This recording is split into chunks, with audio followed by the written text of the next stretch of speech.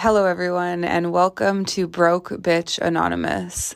This is the second ever episode, but really part 2 of a 2-part series and a continuation from the last episode where we talked about stripping. We talked about, the ability to get yourself out of a bad situation and all of the things that come with that and all of the things that might motivate someone. That motivated me to want to buy a pair of stripper shoes and walk my ass into a strip club. This episode will not be nearly as dark as the last episode, although I am sitting in the exact same position in an arguably more depressing way than last time, because tonight I am drinking a glass of Casamigos Reposado on the rocks, and I also have a side of lemonade with me because I do not care clearly about alcohol intake or sugar intake. So I think we're going to have a good time. It is currently Sunday night at 10:45 p.m. And you know what? I haven't been out with friends in a few nights because I've been sitting in this closet drinking alone. And hopefully it's leading to something that is interesting to someone out there. I also wanted to get something off of my chest just from the jump with this episode, which is something that's been plaguing me for the last day and a half, or really 2 days, ever since I found out about it. 2 nights ago, I was up late at around 3 a.m. lying in bed on Instagram, as you do, and I just had this feeling of I had this feeling that someone who had followed me recently, who I had recently hung out with, and who I had recently added to my close friends, because clearly I had a different idea of where our friendship or our relationship was going, unfollowed me. I had a sneaking suspicion because I checked who watched my story. His name wasn't on it. He had followed me a couple days ago. I was very excited about this follow because he's famous and a big deal, and I had known of him for a while, and we had met a few times but never really connected. So once I got that follow, I can't lie, I was happy about it. We hung out, he came over, we had a couple drinks, we talked till 3 a.m. Then he left abruptly, and to be honest, it was a little bit weird, but I didn't think anything of it. I didn't think it was that bad. I don't think I said anything that crazy or that egregious, other than the fact that I did tell him that I'm no longer interested in random hookups or meaningless hookups. Because to be honest with you, I didn't even really think, maybe this is me being naive, I didn't even really think he had come over to hook up. I thought we were hanging out. I thought, we have a bunch of mutual friends. I thought we were just seeing where the relationship would go, and that didn't necessarily mean that he was just coming over to fuck. I guess I was wrong. I still don't really know what happened and what I did or said that turned him off so much, but he unfollowed me. And I can't lie, I'm disappointed about it. And I feel, above all and above everything, rejected. And I know that an unfollow is not the worst thing that can happen to a person, and it is not the biggest rejection in the world. Truly, it is one of the most insignificant and meaningless actions that a person can take. But at the same time, I think any sort of rejection it feels like an attack on it feels like an attack on who you are. Not to be too dramatic about it, but that is what rejection always feels like to me, and it's hard to not take it personal. Because at the same time, most of us on Instagram follow hundreds of people, and if I'm not in, and he follows hundreds of people, and if I can't be in your, 600 most important people list, then clearly you do not fuck with me at all. So I just wanted to get that off my chest. I also think if anyone has any idea of what happened, please reach out. As it stands currently, he is still on my close friends list, although he does not follow me, because I haven't wanted to remove him just in case he stalks my page and is curious about the green circle, and then I confirm that he stalked my page. So I am probably a psychopath, but at the same time, I don't think most of us handle rejection well, and I don't think that I am special for assigning too much weight to this small unfollow and thinking about it for the last 2 days. Anyway, as I've been sitting here ruminating about this rejection, I have realized that it really ties into what I wanted to talk about today, which is the fact that while last time we talked more about the creeps and the weirdos that you have to deal with at the club and how, they might try to be inappropriate, how they might try to pressure you into situations, how they might try to force themselves onto you, which happens often, what also happens almost, I would say, just as often is that these creeps and these weirdos end up rejecting you. And they reject you when you go up and ask them if they want to dance. They reject you when you try to sell them on a champagne room or a VIP room. They reject you when you ask them to buy you a drink. They reject you in countless ways every day that you're working. And for anyone who has stood in a room full of strangers in their underwear, that alone is obviously putting yourself in like a pretty vulnerable position. And then add on top of that kind of a constant bombardment of rejection, because this will happen to you, at least for me, at least once a shift, where you are inevitably going to get rejected if you're putting yourself out there and you're on the floor. It's an experience that does something to you, and I don't know if that something is a good thing. And obviously on the good days, you can let those little rejections from people that you never even really wanted in the first place just sort of roll off of you. But I think at the same time, the rejections, eventually they start to accumulate and they do change how you feel, both about yourself or on that day. They do change you. That's a fact. And it is just something that you have to deal with when it comes to dancing.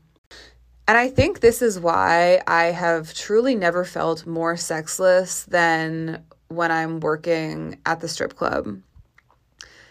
There's something about the act of selling yourself as an entertainment commodity, which is maybe the most American act of all time, that is really not sexy at all. Sales is not a sexy thing, but that's really what stripping is. It's a mixture of sales, the service industry, and mental health services for men who hate their wives. That is what stripping is. And the sales aspect of it is something that I think needs to be understood both more by customers and by dancers. And I think this is honestly why getting into stripping when you're a little bit older, or maybe in your mid to late 20s, I don't know about 29 like I did, that might be a bit too old. But I think when you're a little bit older and you have a bit more maturity, it can benefit you and it can be a good thing, because you have more experience being able to negotiate with people just in life and navigating all of the mental obstacles that come with working at a strip club. And so that brings me to my first story that I don't want to spend too much time on, because it's really just sales advice wrapped into something that happened to me. And I think anyone who's ever worked in retail probably already knows some of this. Sorry, my illustrator just sent me the new and improved album art for this podcast, and it honestly looks so fucking good. And just in that moment that I saw the picture, everything just sort of crystallized for me, and I felt like, damn, this is really happening, and I feel like this is really going to be a good thing and hopefully a big thing that people really like. So I don't know, you probably heard my voice. The artwork is so good. Shout out to Hamda. I'm going to credit her in the Spotify and Apple descriptions for this show. That is so exciting to me. The first artwork that I had made, I actually just did it myself on Canva, and I actually don't even think it looked that bad, but I also knew that it could be so much better. So I hit up Hamda, who I know from Toronto, and it's about to be so good. I'm so excited. So anyway, sorry, just a short interlude. That's why there was a little pause. That's why sometimes you got to take a little pause, but I'll cut the pause out. Anyway, okay, let's get back on track. So that brings me to my first story and the first time that I truly learned how to negotiate with clients. And really, this is something that most people who have worked in sales already know. And that is the fact that every sale eventually gets to a point where whoever speaks next loses. And so after you ask someone if they want something, whether that's a dance, whether that is a VIP room, you cannot say anything after that until they speak. Because if you speak again and you undercut yourself or you lowball yourself or you try to make the situation a bit more pleasant for them by giving them a lower number or something like that, they're going to take the lower number and you're going to fuck yourself over. So once you present the offer, whether that's, it's $500 for 30 minutes in the champagne room, or I danced for you for 10 songs, sir, or whatever it is, you cannot speak again. Because if you speak again and you say, oh, actually, I'll take the 400, it's fine, they're going to give you 400. Or maybe if they're nice, they'll give you 450. And that's really what happened to me. I had a high-profile client who I was honestly shocked to meet at the first club that I met him. It was somewhere that I don't work anymore, but it was kind of a grimy, gritty spot. I didn't know who he was, but eventually once we got to talking, I found out that he used to be the head of the Air Force. He was an advisor to the Pentagon. He would show me all of these. I don't even want to, there's no way in hell he will ever listen to this podcast, but I don't want to put him in any sort of shit. But he would tell me about a lot of interesting things that he had going on, whether it was like things that intelligence agencies had been working on. Like I remember once there was something about some kind of cloning he was talking about where the government had figured out ways to manipulate light so that it would actually hide objects in plain sight, or war stories from being in the Air Force, or the money he had, invested in the stock market. He would show me he would do annoying things also, like show me his portfolio with millions of dollars invested in it and all this stuff. And so anyway, the man had money. He would come to see me. Every time he would come to see me, I would dance for him for at least 20 songs, but he would always give me like at least $300 or $400. And one day we went back into a VIP room and we did our regular thing. I was dancing for him. We were talking. We were having a great conversation. He actually doesn't drink. I was drinking and we were just having a good time. And then when our time was up, he turned to me and he said, all right, how much money do you want? And I thought, all right, this man usually gives me $400. And it's been, I think at that time, I was like, it's been a bit of a slow day and I don't want him to think that I will always settle for $400. So I'm going to say $500 because I know he has money. He just showed me his portfolio with $2 million in it. He's single. He's older. He has no kids. An extra $100, I'm assuming, doesn't really mean that much to him. And also, every time he comes to the club, he tips everyone who works there $100. So he's already spent $500 on people who have done much less for him than I have because I've just sat with him for an hour. So I said $500. And he looked at me and we had this back and forth staring contest for a second. And then I cracked and I said, actually, 400 is fine, whatever. And instead of being generous and giving me the $500 that I had initially asked for, he looked at me and he said, all right, well, why don't I meet you halfway between $400 and $500 and give you $450? And at that point, I was just embarrassed that I had kind of lost the bet or I'd lost the negotiation. So I took the money and I got out of there, went back to the dressing room, and eventually the next time I saw him, he gave me less than that. I think he gave me around $300 or maybe $340, something like that, even though I did the same amount of work. And at this point, I don't even see him anymore. When he comes to my club, he goes and hangs out with some other girl. And the last time I checked, she only got $150 out of him. So, two things. Number one, never fold when you give someone a number or when you present someone with an offer, because stripping is really about sales and negotiation. And number two, and this is really the more important point to this whole story and if you remember anything or take anything away from this, little stripping chit chat or whatever you want to call it, it is this.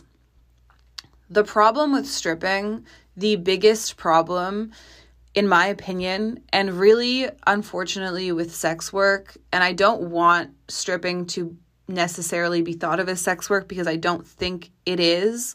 It can be, and there's a lot of weird gray area crossover, absolutely. But the problem with selling yourself as a commodity is that once people get comfortable with you, once people get to know who you are, they will always try to push the boundaries and try to push your comfort zone and try to push your self-worth and get more from you for less. They will always expect a little bit more every time they come to see you. And I think that's why a lot of girls end up starting by dancing and then eventually you're having sex in the club or you're meeting up with guys outside of the club and somehow now you've become an escort or you've become this or that, because customers always try to see how far they can push you before you break and you say no. And if you're aware of that game, and if you also keep raising your price and keeping them engaged without giving them everything they want and keeping it at the club and keeping it with what you told yourself you would be comfortable with, you can still win. Maybe eventually they're going to go to the next girl who is doing a VIP room for $100, because unfortunately there are girls who do that. But at the same time, it's very important, I think, to be aware of the fact that when you are a stripper, people will always try to get more from you for less than they paid last time. And it's not fair, and I don't think it's healthy, but it's just the way it is. Okay, sorry, I just had to take another sip of Casamigos, even though I probably shouldn't be doing that, because at this point, I feel like I am too drunk to actually articulate the important parts. But I think to talk about this stuff, you have to be, or you don't have to be, but I prefer being a little tipsy. What am I even saying? What am I saying? Listen, all right, this brings me to my next story. The other thing that I wanted to talk about, which is leaving things at the club or taking them outside of the club. There are a lot of customers that come in and they kind of, unfortunately, as much as maybe they want dances or they want female company or they want a place to get a few drinks with their friends, whatever it is, there are also a lot of customers that come in and they're delusional and they're fucking idiots. But what they really want is to find someone to have sex with, whether it's at the club or outside of the club or whatever. They want to pretend a girlfriend. They want the girlfriend experience. And they want some fucking, So, what do you do when you're dealing with these men? I don't think anyone has a black and white answer to that, and I definitely don't, because it's something that I still struggle with, and it is the thing in my job that most exhausts me, when people always pressure me to try and meet up outside, because I really don't like meeting up with anyone outside of the club at all. I don't care how trustworthy you seem. I don't care about any of that. My life is my life and it's separate, and to be honest, I don't even like the idea of someone paying me to hang out with them. Obviously, money is money. But at the same time, I think that line between going to work and going to dance and then becoming something else is very, very thin. However, sometimes, and this does happen, you will meet someone at the club that you actually think is cool, that actually seems like on your level.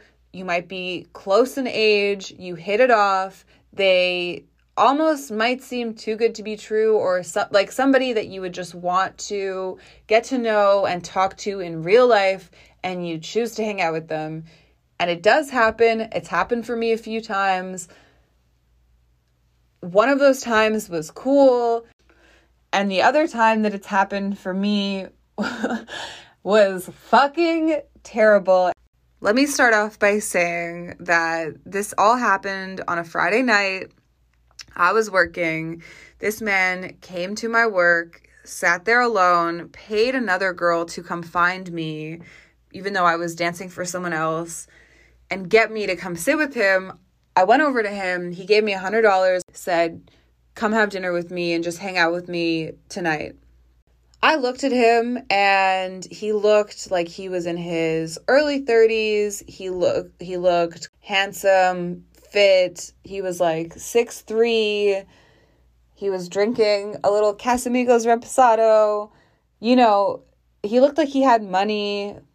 At the time, I was still pretty broke and trying to live cheaply, and I was Ubering to and from work. And to be honest, I kind of looked at the proposition like, should I go with this man and not have to pay for an Uber home and get a free dinner because I'm starving? Or should I go home and pay for my own Uber and have another quiet night or whatever? So after weighing my options and really just not wanting to pay for an Uber home and being hungry and wanting to see something new in my city, I decided, fuck it, I'm just going to go with this man. He seems cool. He seems normal enough. I'm just going to go. So we went to the Four Seasons. We got dinner and a bunch of drinks. He didn't even ask me, he didn't even give me a menu to see what I wanted. He just ordered a bunch of things that I guess he liked, like deviled eggs and scallops and steak and lamb chops and all of this stuff. And it was very over the top from the moment that I met him.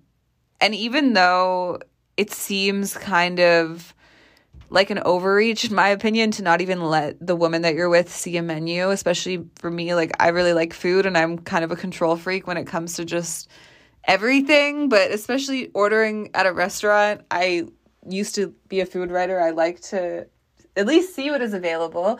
But there was also something nice about him just taking the reins and this idea of not having to worry about anything. So after that dinner, I went home, nothing happened, said goodbye, said thank you. But while I was like vaguely attracted to him, I was still seeing someone else who I genuinely liked, even though he didn't take me for fancy dinners at the Four Seasons. And also I still looked at this man like a client. Because when I meet someone at the club, I think most girls can relate to this. Most dancers can relate to this. The men that you meet at the club, it's really hard to have a switch flip in your mind to actually take them seriously. Like most of the people I meet at the club, I don't take them seriously as actual like humans that I can have a real relationship with. And I know that probably sounds fucked up, but it's really hard to take someone and put them in that other chunk of your mind that's like your regular life. And I kind of like to keep it that way, to be honest. So I went home, said thank you, and then the next day I went back to work. To be honest, I'm not really thinking that much about this man at this point, other than the fact that I had a nice free dinner at the Four Seasons, and, you know, maybe we'll see each other again, but I'm not really pressed about it either way. That night when I'm at work, he comes back, even though he doesn't tell me that he's coming to my work, and he just sits in the corner drinking alone. And so eventually I go up to him and I just say like, hey, what are you doing here? And he acts like we're already kind of in a relationship. He says to me that he wanted to surprise me, that he wanted to come pick me up from work, that he's taking me out for dinner again. And like, to be honest, I'm not thrilled about seeing him because I just wasn't expecting to. And I don't like when anyone shows up at your place of work unannounced. I feel like it's an invasion of privacy. I feel like it's very imposing. And I just don't think that is a very respectful thing to do. I would never show up where someone works, even if it's at a strip club or a bar or a public place, if I knew someone was working and I was just trying to see them.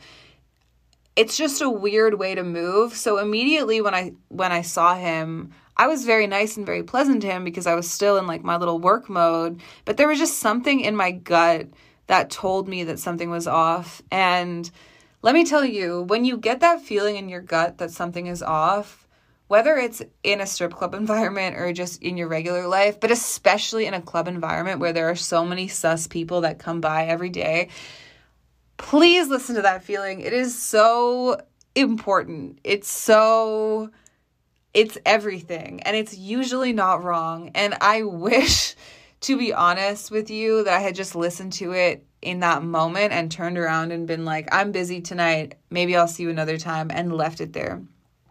But instead, not wanting to offend him and not really expecting him to even be there, just kind of being shocked, I agreed to leave with him and go get dinner.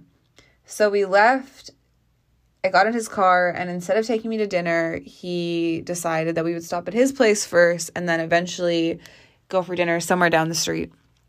So I thought, all right, that's fine. I don't really feel like going to a random guy's place, but for some reason, again, when I first met him, he was attractive. He seemed like he had money. I was in a desperate situation. I don't even think I really need to justify it, but something in me, as much as I had that hesitation, also told me, like, maybe this could be a thing. I wanted someone to pay attention to me and to, like, be into me in a way that I felt like was missing in my life. So I guess I projected that onto him, and I wanted that to be him. So when he took me to his place, I thought, all right, I'm going to just go with this.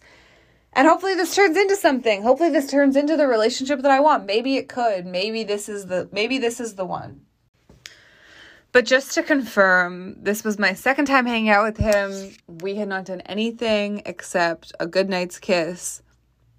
And I really barely knew anything about this man, except after going to his house, I learned that he was a relatively big cocaine dealer, that he lived in a nice little penthouse apartment that overlooked the city, and that he had 2 French bulldogs, and that was pretty much it. I didn't know much else about this man. He knew very, very, very little about me. Like, I'm talking about, all he knew was that I was a dancer. He didn't know really that I used to write about food. He didn't know what I did in the music industry. He didn't know where I was from.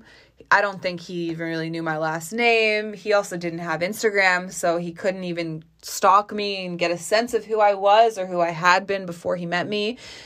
We did not know each other at all. And instead of getting to know each other like regular people, that night, he decided that we should take a trip to Las Vegas. And so I'm sitting on his couch, drinking a glass of wine, and I'll never forget, it was this horrible red wine that he opened because I said I liked wine, trying to just sort of choke it down so I'm not completely sober for this interaction that I'm having with this man. And he is looking for flights and hotels in Vegas. And I know I should have stopped him, and I should have walked out and been like, I'm actually good.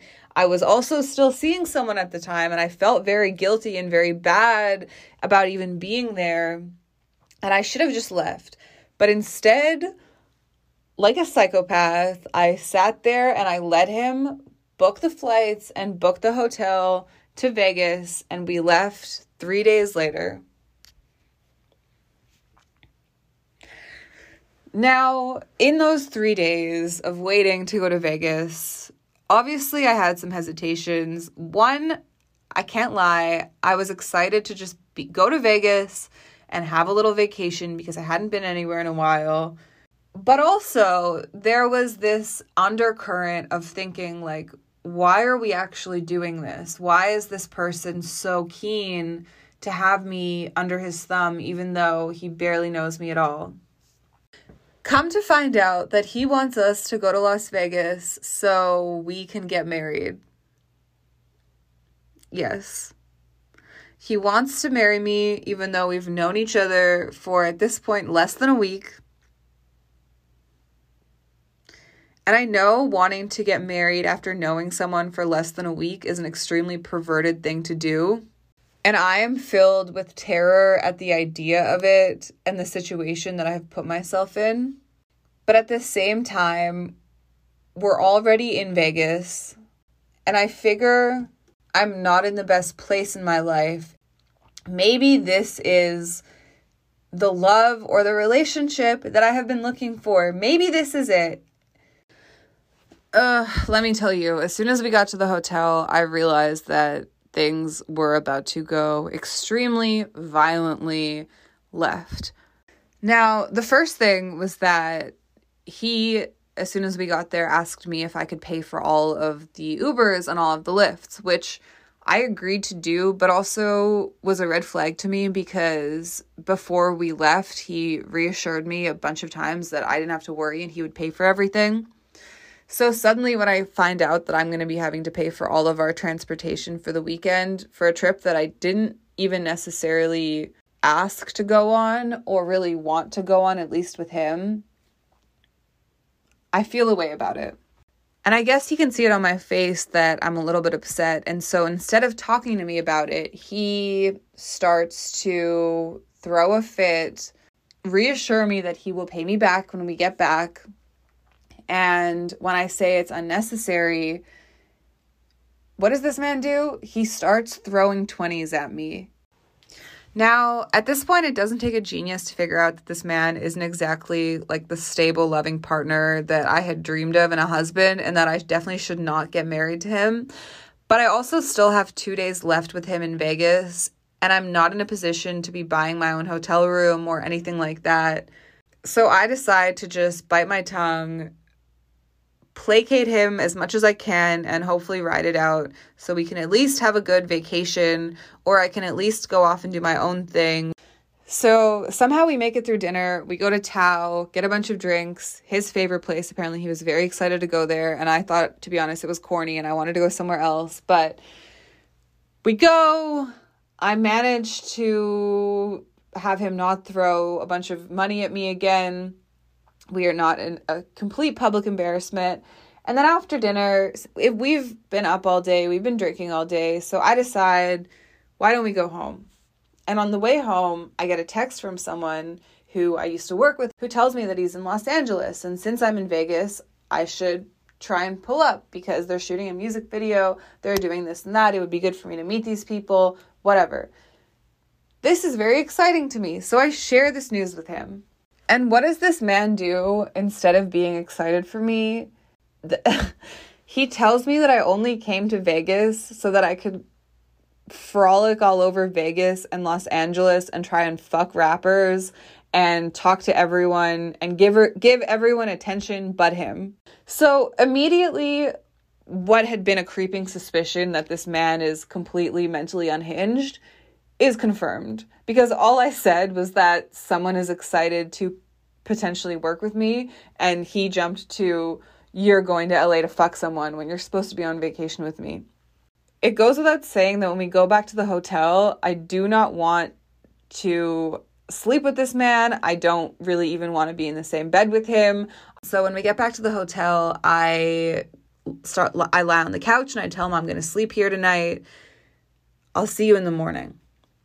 He presses me about what we're doing in Vegas, how he was going to help me out by getting married and helping me get on my feet and all of this stuff. Basically guilt tripping me into a situation that I now feel bad about.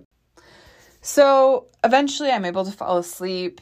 He goes out and does his own thing. I really, at this point, do not care what he's doing. I just want to get back home and get away from this man forever. The next morning I wake up, I go off and do my own thing. I come back to the hotel at around 11 p.m. at night. I text him and let him know that I'm coming back.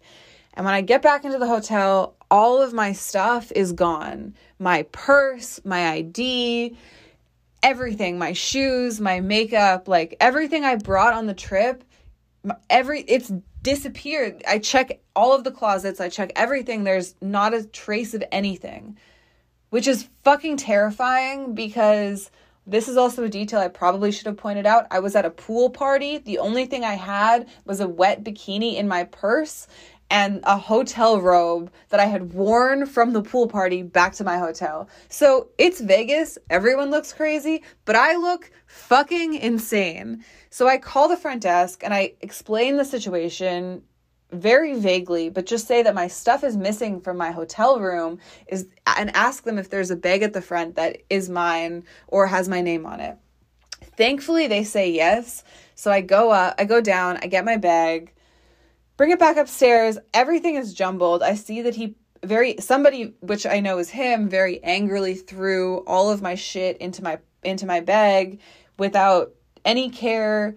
There is a flat iron on top of a tampon, on top of lip gloss, on top of garbage, on top of melted candy. Like, it's disgusting, and I'm upset, and my clothes look like shit, but at least I know that my stuff is there and he didn't throw everything away.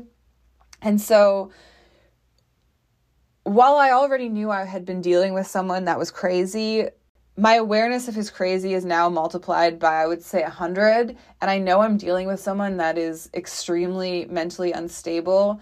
And I know I should leave, because at this point, I actually feel like my personal safety might be at risk. But at the same time, it's Vegas. Every hotel costs like $300 plus a $200 deposit. And I'm only there for one more night. So I figure, because I am cheap and drunk and in shock, that, you know what, I'll stay here for one more night and I'll be gone in the morning, and I'll just let him know. So I text him and I let him know that I'm back in the hotel and I'm sleeping on the couch for the night and I'll be gone in the morning. He doesn't reply. Cut to 4 a.m. I'm sleeping on the couch. He comes in with 2 girls, starts yelling at me that I'm there, tells me to get the fuck out, kicks me out of the hotel room at 4 a.m. I grab my stuff, go down to the lobby. Thankfully, it is Vegas, so there's a bunch of people around, even though it's the middle of the night. Not knowing what I'm going to do, I head straight to the airport, go to one of the Delta customer service desks, change my flight for the 6 a.m. flight back home, and try to forget about what happened. Now, I've never seen this man again since then. He has never reached out to me, thank God, and I have obviously never reached out to him. And I know that not every guy that you meet at a strip club is crazy like this. But while they're not all crazy, it's important to remember that the interactions that you have with men at a strip club are fake on both sides. Obviously, the dancers are lying to the men and making it seem like they like them more than they do to get money. But the men are also lying and presenting a version of themselves and who they are that they actually are not in real life. People who seem like they have a lot of money, people who seem like they have their shit together, like they're nice people, like they might care about you, are often not that way in real life. And so it doesn't really matter who somebody seems like at the club. All of it is pretend, all of it is fake, and all of it is bullshit. And as long as you remember that and don't get caught up in a dream that somebody sells you, you will be okay. You will at least be better than me.